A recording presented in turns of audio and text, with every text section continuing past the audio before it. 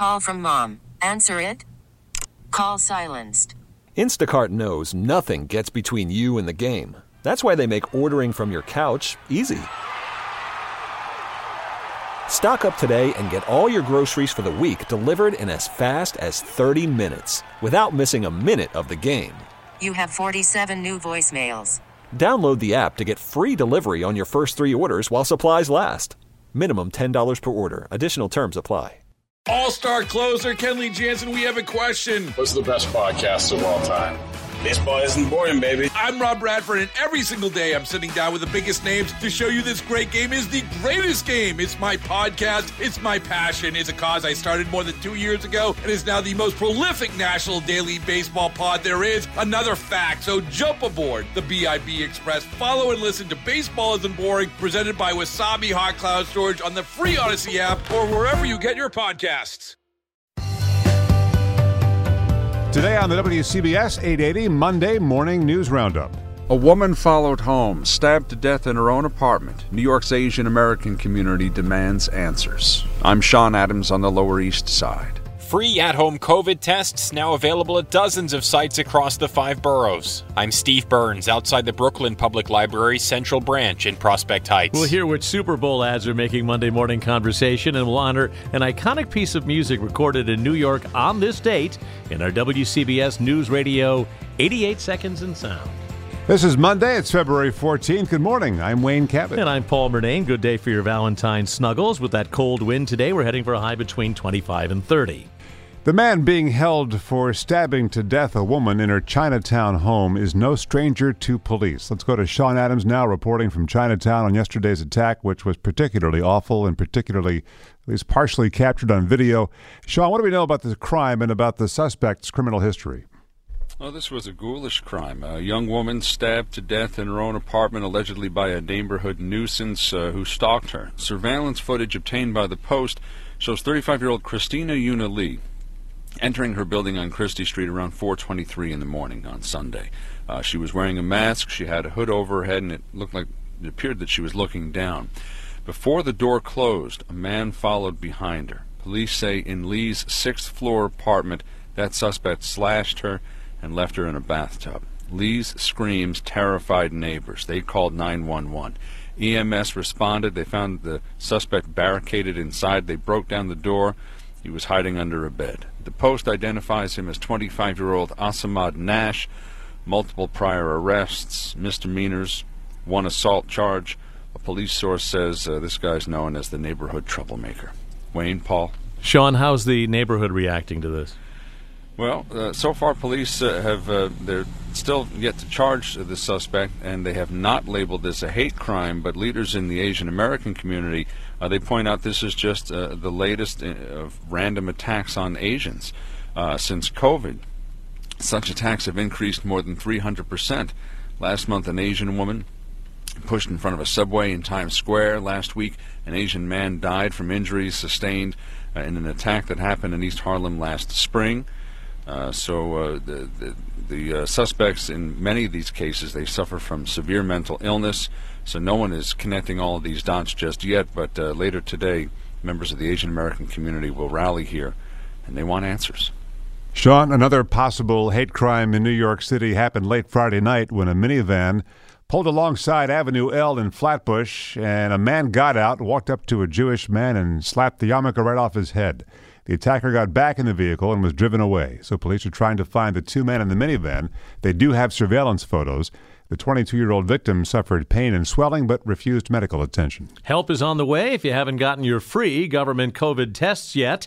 Steve Burns is at the Brooklyn Public Library's Central Branch, one of the places handing out the tests. Steve, who can get them, by the way? Well, Paul, they are available to pretty much anyone. First come, first served at 14 cultural sites and 27 public library branches across the 5 boroughs. Those cultural sites include places like the Museum of Natural History, the Brooklyn Museum, Queens Botanical Garden, and libraries, including right here at the Brooklyn Central Branch at Grand Army Plaza. There is a limit of 1 kit per person. The city says they will get replenished on a weekly basis. We have a full list of these sites up on our website, WCBS880.com. And you'll want to head there because there are different days and hours at each site. Testing demand has clearly dropped since the holidays. Now with Omicron looking like it's in the rear view, but health officials still say regular testing is important.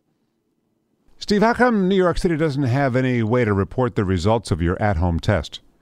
Yeah, that's a question we have asked city health leaders over the past few weeks. You have to wonder, with testing demand down so much and home testing getting so much more popular, if the city has enough data to keep track of the pandemic now. Some cities are asking residents to report results of their at-home tests. But here in New York, officials have said they don't need that much information. They do have a handle on things just with the data from regular PCR testing. Steve Burns this morning in Brooklyn. 1 million trees in New York City. All 5 borough presidents are asking Mayor Adams to pledge 1% of the municipal budget on parks and plant 1 million trees by 2030. It's a throwback to Mayor Bloomberg, whose million trees pledge was completed by Bill de Blasio. Imagine 1 million more now. 22% of the city now has a tree canopy, and it's growing 1 tree at a time. All right, let's hear about the weather on a very chilly morning, how things have turned to the WCBS Weather Center and Chief Meteorologist Craig Allen. It is now down into the single numbers to around 10 degrees this morning across the northern and western suburbs. And yes, enough of a wind to send that wind chill down to a little bit below zero. And even in the city and along the coast where it's in the upper teens right now, there's enough of a wind to make it feel like it's down close to 5 to 10. So mostly sunny, and yes, it is quite cold today with that gusty wind into the afternoon. High 25 to 30. Tonight clear, and another very cold night, though the wind will start to die down. Low 15 to 20 in the city, and 0 to 10 in many suburbs. Tuesday, mainly sunny, and 30 to 35 is hints of a warm-up on Tuesday. More so Wednesday, though, highs in the middle 40s, and even warmer after that for Thursday anyway.